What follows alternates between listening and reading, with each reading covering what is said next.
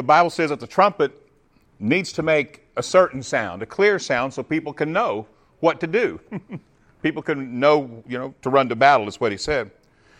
But there's a call, there's a necessity for a very, very clear word, because, I love you guys. I love the body of Christ. My heart just wants people to just live in this real, because it's heaven on earth. There's love, there's joy, there's peace, there's self-control. Everything that's necessary for life and godliness has been given to us in the real, and it's a done deal. And so what we cut through a lot of times is a deceptions that cause people to struggle. It's not the reality of God that's making people struggle. It's not the things of God that are making it hard. God didn't set up any of this with the whole work of salvation and have any hardness in it. The yoke was easy, the burden is light. It's the deception that makes it hard. And what we see a lot in religion and Christianity particularly is a deception of a sin consciousness that somehow has worked its way in even to the religion of Christianity. It's a sin consciousness that causes you to struggle. It causes love to not abound and to flow. I want to read out of 1 John chapter 2 and start there. And as I read this, we want to remember that this restoration that has happened, the restoration fixed, it healed what went wrong with man in the beginning. And it's just a very simple, easy to read story in Genesis about that going after that knowledge of good and evil. And without that, you don't have any of the hell on earth, any of the hardness that we see, any of the evil, the wickedness, the hate, the condemnation. You don't see it. But remember, we were made not like the animals who had protective coverings. We did not have one. Because in that sense, it was like we were made needy in that sense. And by that, what we're really looking at is we were not self-sufficient. We were God-sufficient. So that's why we didn't have our own covering like the animals did. We didn't have our built-in weaponry and the antlers and the claws and the speed and this. We didn't have our built-in protection. We were God-protected. We didn't have our built-in provision. We were God-provided for. And that's what Jesus was explaining to us in Matthew 6 when he said, "Seek ye first the kingdom, and all these things are then added," because God cares for you. And so this restoration, there again, it brought us back to where we weren't needy anymore. Now, part of the deception is a work that tries to keep people thinking that it's still on you. And a clear word will take it completely off of you and put it all in Him. Huh? So we want to hear a clear word today. We want a clear word that'll take all of it off of us and let it all be God's initiative, God provided. Let it all be the whole work of Christ. Because it's in Him that we live, right? It's in Him that we move and have all of our being. So in the restoration through Jesus, what happens is that, and we'll look at it right here, is that He takes away that, or He delivers us from that need of self-provision, showing us that He's brought us home to God, and God really is our everything. And where people struggle is with the seeing of that, because they haven't heard a clear enough word. A lot of times, even in the church, haven't heard a clear enough word, because there's a mixture of things that puts things back on us. And the washing of the water of the Word is taking all that out, is sweeping away that refuge of lies, like Isaiah talked about. And when he said, when I sweep away that refuge of lies, then your covenant with death will be annulled. And your agreement with hell will not stand. Now, Jesus did that work, but in people's thinking, they still have an agreement with that hell. And what happened then, once we unplugged from God and plugged into ourselves, we made it about us instead of about God, which is what we thought was the better, because we saw ourselves, we were needy we were not sufficient in ourselves. And so the deception was that we would provide, we would make that provision for ourselves. We would become our own provision. And we turn to the knowledge of good and evil rather than the abundance of God. And that's where the fall of man was. And that's where people that experience that fall, whether they're Christian or not, people that experience the effects of that fall, it's in that very thing there. And it was a lie. It was deception. It promised life, but it didn't bring it. It promised that we would be like gods, but it didn't bring it. It was a deception. Thinking that it's still upon us to complete us. And so it left us with a neediness. And for all these thousands of years, mankind has worked and journeyed and been on quests and has tried every imaginable thing under the sun to try to fulfill this neediness, the hungers, the longings, the wants, and the lusts. Why are there wars among us? The book of James says it's because of our lust. Everybody's wanting something, needing something. They want something from somebody else, from another country. They're demanding certain things. Why? Because it's on us. We got to protect us. We got to fix us. We got to take care of us. So that's why all these things are going on. Jesus, the Prince of Peace, comes and brings His fullness into our heart so that there's no more lust.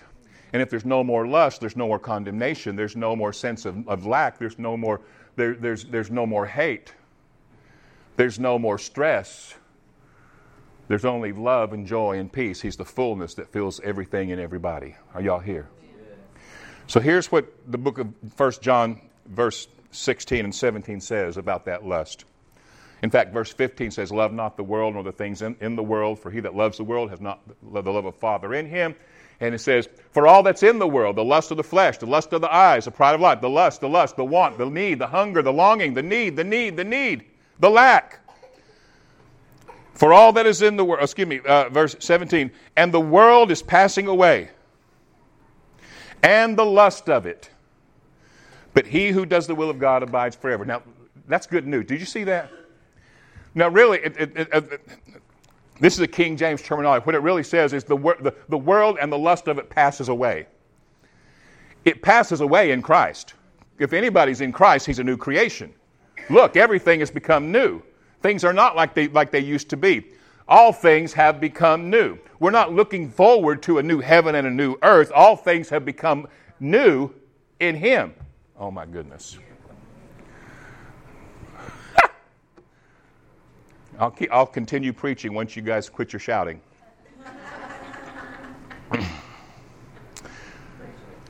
Behold, all things have become new.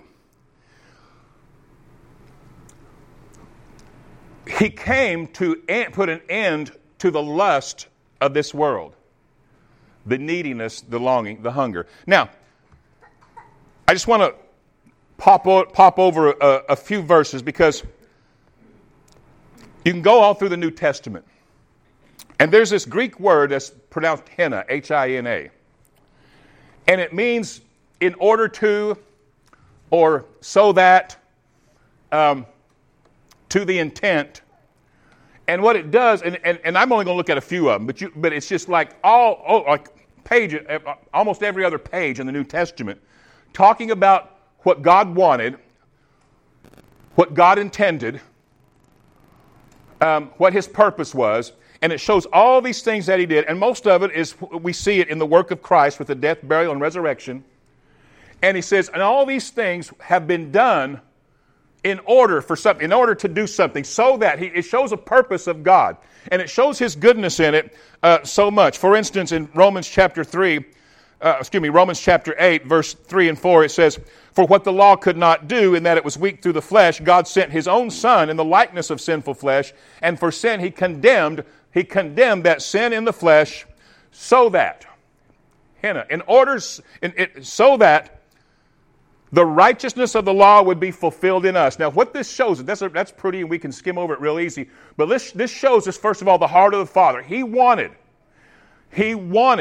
so badly that all the righteousness of the law to be filled in us. Now, let me say something about that. As we look at this, we're going to see why we see the heart of God and see why he did what he did.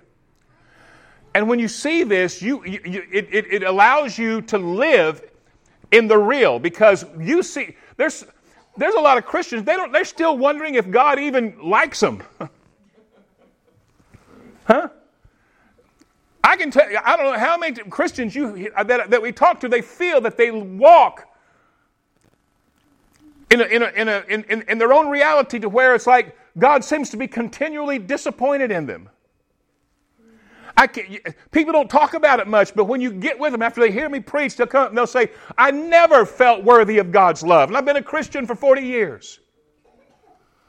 I always said God loved me, but I always had something in my mind, in my heart, that just couldn't receive it all. The bad things that happened, I felt like I deserved it. And they just didn't know. They didn't hear a clear word. Now, God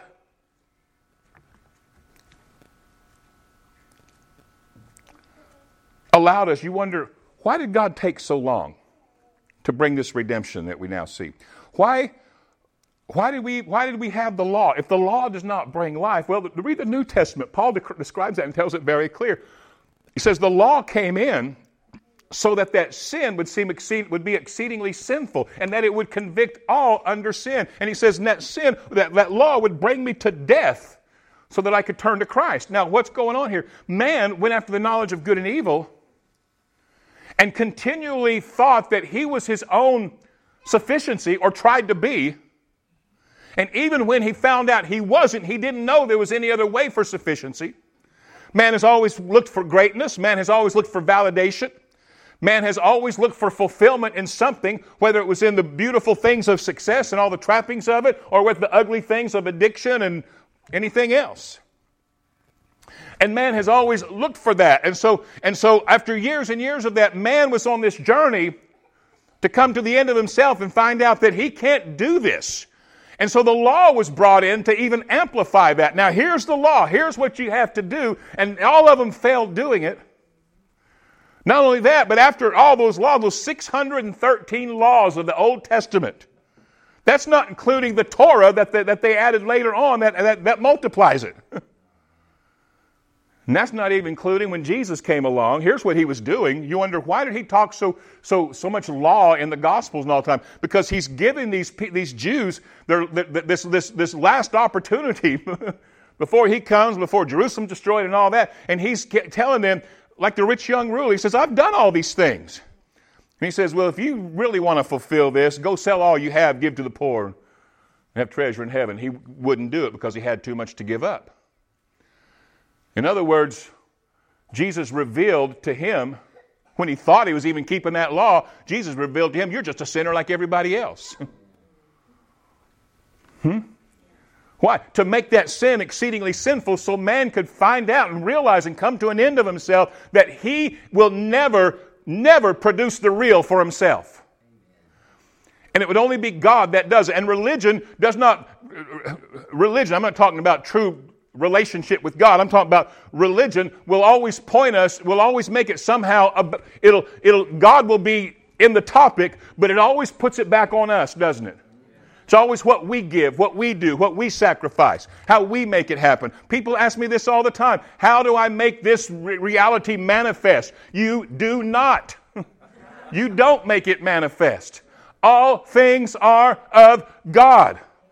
Like Fran was saying, we abide in that place. Let the things come. Let the things hit the windows. Let all that go on. We abide in the real. Are you hearing me? We abide in Him. We live and move. And when you're aware of the real, this is where it's at, is the awareness of this. That's why Paul would say, reckon this to be true. Reckon yourselves dead to sin, and reckon yourselves alive to God. Present yourselves as if you're alive from the dead. This is the real. When we talk about resurrection, we're talking about a reality here that's happened. Our hearts know this. We have a conviction. We believe it. We weren't there with our physical eyes to watch Jesus come out of that tomb, but we believe it more than if we would have seen it with our own eyes. We got the Holy Spirit's conviction for that very purpose.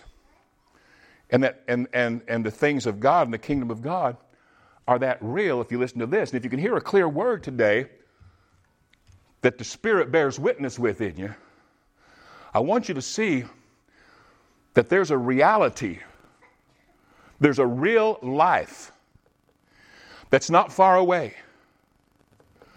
that's not mystical, hard to attain, or hard to figure out. There is a real life, and that life is a life that was simply given. You know, really, even while we were going through all that Old Testament and the law and all those thousands of years of mankind, God would continue to give that higher call, that clear word, come up hither. I am your life. Choose life that you may live. That's Old Testament. Old Testament. God said, I love you with an everlasting love. God didn't change. But all those things were brought in to convict man, to convince man that there is no reality in that self-sufficiency. It's a lie. Showing what a lie it was that we bought into when we listened to that accuser at the very beginning. Huh?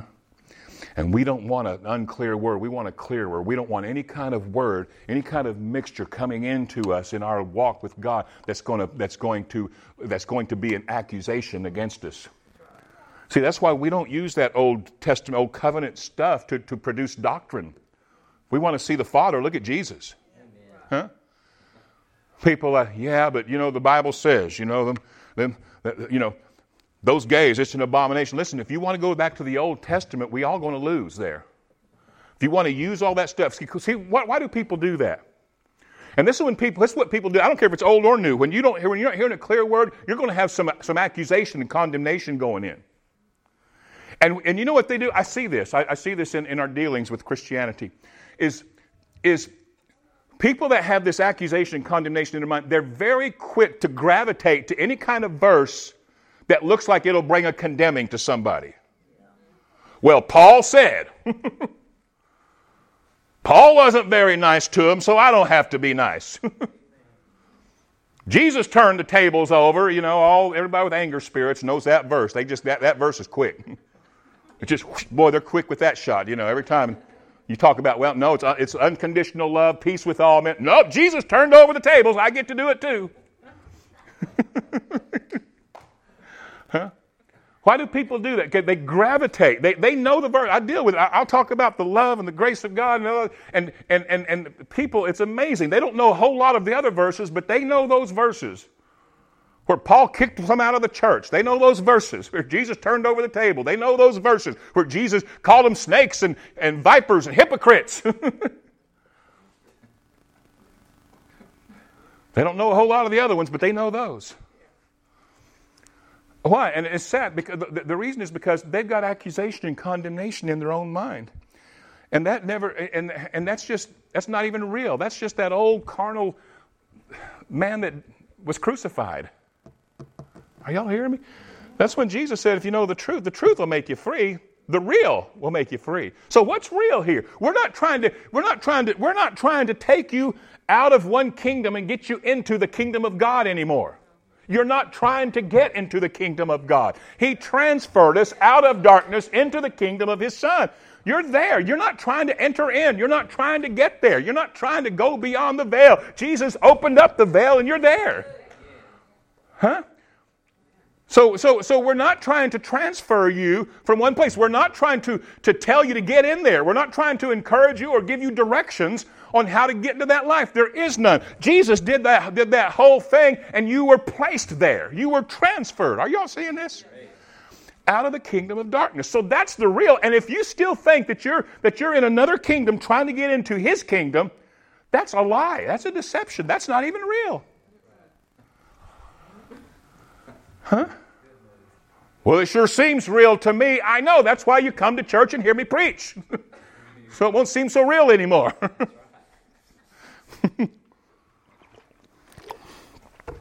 Are y'all here? Don't you love the real? Yes. I'm going to have to push this along. 1 Corinthians 2:12 says, now we've received not the spirit of the world. Oh my goodness. You could just go so long on this. We have not received the spirit of the world. I saw where somebody said this morning, well, if the kingdom's within us, that means that if the kingdom of heaven's in us, that means the kingdom of hell is in us too. So choose one. That's not real. Old things passed away. Your covenant with your agreement with hell does not stand. We have not received the spirit of this world. I don't believe in a black dog and a white dog fighting inside us. I think the black dog died. That's the real. And if you think there's a black dog in you, then as a man thinks in his heart, so is it. You're going to live like there's a black dog in you, and you're going to be fighting that thing and trying to overpower him the rest of your life. What you could not do because your flesh was too weak to beat the black dog, God did by sending His own Son in the likeness of that black dog so He could kill that black dog so that the righteousness of God would be given to you. Yes, the white dog. Now the spirit of, come on, now you know what happens? Listen, people that think there's a black dog and a white dog, watch them. They struggle. Huh? This thing is about life and peace. This ain't supposed to be an internal struggle all the rest of our life. This is the kingdom. Huh? And what's good about it is all you got to do is know the real. All you got to do is know this. All you got to do is the truth that makes you free. Just know it. Just know it because you don't have to do it because it's been done, so we just know it. Huh?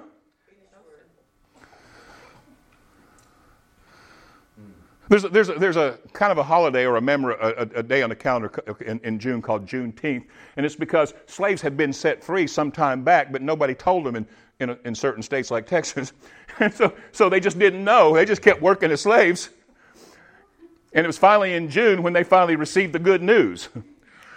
We came up from Florida to give y'all some good news. I don't know if you know this yet, but last month spring began. I don't have a coat to wear this morning. But you just got to know the good news.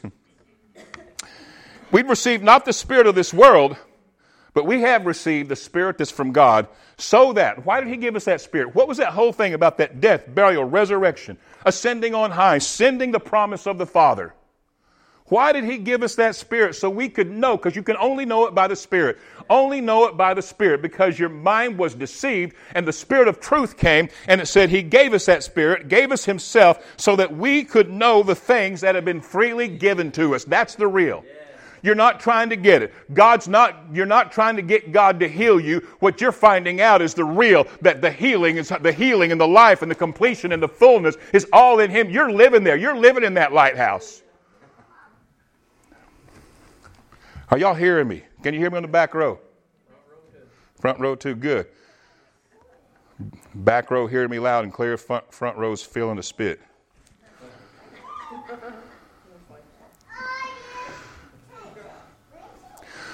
Verse 16 of the same chapter, the Spirit Himself bears witness with our spirit that we are the children of God. If we're children, we are heirs of God, and we're joint heirs with Christ. If so be that we suffer with Him, and we have in His death, burial, and resurrection. Actually, He suffered with us. That we may be also glorified together. Say glorified. Now get this one. There's another one. You want to get into the real? Don't put the real in the future. Put it in the now. Because if it's tomorrow, tomorrow never comes.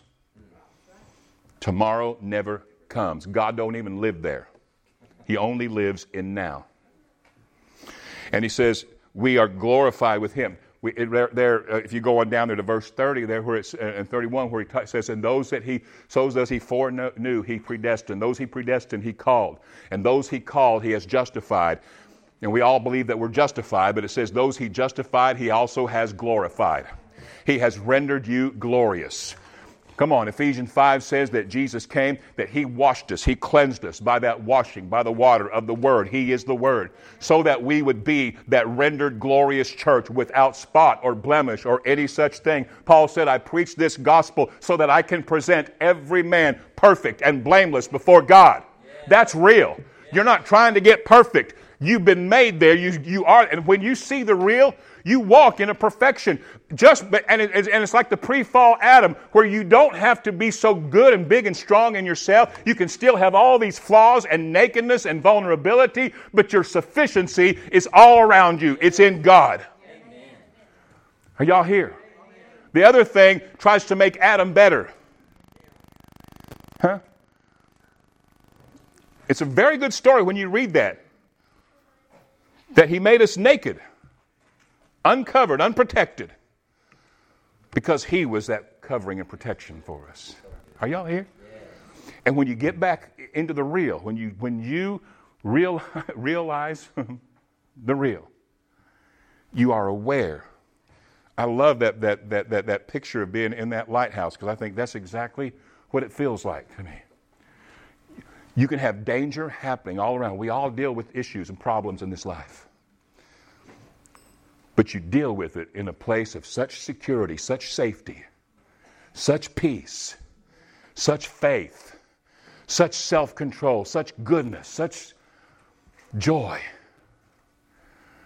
All the things of God. In the world there's tribulation, but be of good cheer, I overcame it. How do you overcome it?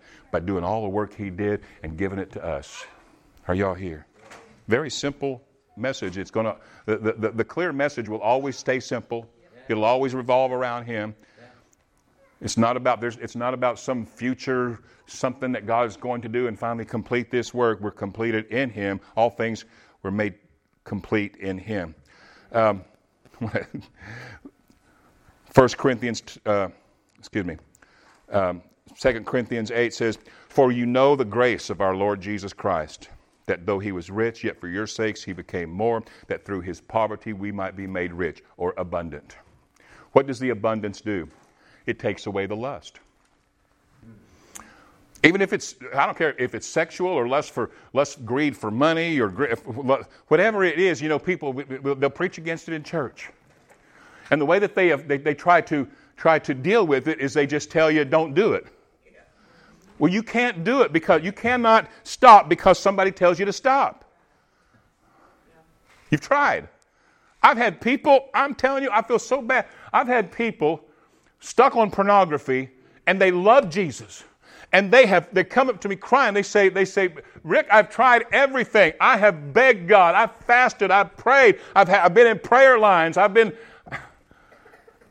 everything." It's not that they're trying to get away with this. They're a slave of it because they don't know the real. I had one man that he was dealing with me and calling me, and I was walking him through this whole thing, and finally one night he called me. He says, "I got it." He says, "Rick, I don't have to overcome this thing. I've been trying to beat this thing for years." He said, "Jesus did that for me." And I'm like, "Oh, so you heard what I told you about 10 years ago. Okay, good." But it became the real to him, see? It became real. And he moved into that real. He says, as long as I was trying to fight this, I was going to lose.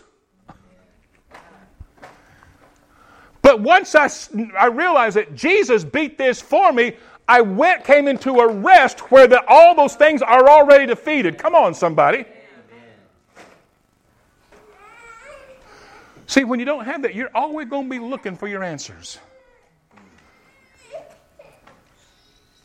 So the way that to stop the sin, the lust, the selfishness, the way to walk in this beautiful self-control is not that we tell you what's wrong. Illicit sex is wrong. Drinking is wrong. Smoking is wrong. Cussing is wrong. Stop it. Don't do it. God don't like it. I mean it. Stop. 10 years later, I still mean it. Stop. Stop. Stop. We've been preaching against sin for thousands of years now. And people are scared that if you start preaching the love and grace of God, people are going to start sinning. They never quit. In spite of telling everybody to stop doing this, don't do that, don't do that, don't do that, don't do that, they kept doing it anyway. And not because they necessarily wanted to. People don't need a license to sin. People are still in bondage to things because they don't know that Juneteenth has happened. They don't know that they've been made free. They don't know the real. They're living a lie. Are y'all hearing this? Yes. Look at the truth here. It says, see, the only thing that'll fix that, the only thing that'll fix the selfishness that man operates in is fullness. It's not telling him not to lust, not to lie, not to be selfish. The only thing that will get rid of that is the fullness of Christ. And the fullness of Christ has come, it's been given, and it's real. And once you're full, I defy you to even try to hate somebody, to even try to be selfish, to try to be afraid, to try to be stressed, to try. Once you're full, there's no room for any of that stuff anymore. You're full. You're fulfilled. You're complete in Him. Oh, that's the real. Welcome home, church. Welcome to heaven on earth. Last verse. Last two. Ephesians 2, verses 4 through 7 says, "But God, who is rich in mercy because of His great love, where He loved us, even when we were dead in sins, He made us alive together with Him. By grace we're saved. He raised us up together. He made us sit together in heavenly places in Christ, so that in the world to come, in the age to come, which is the age that Christ brought in, you're in it. So that in this age, He would show the exceeding riches of His grace in His kindness toward us through Jesus Christ." You're naked in the garden and yet not ashamed. And finally, Ephesians 3:19 says, and here this caps the whole thing, tells us to know the love of Christ, the love that passes knowledge, so that you'd be filled with all the fullness of God.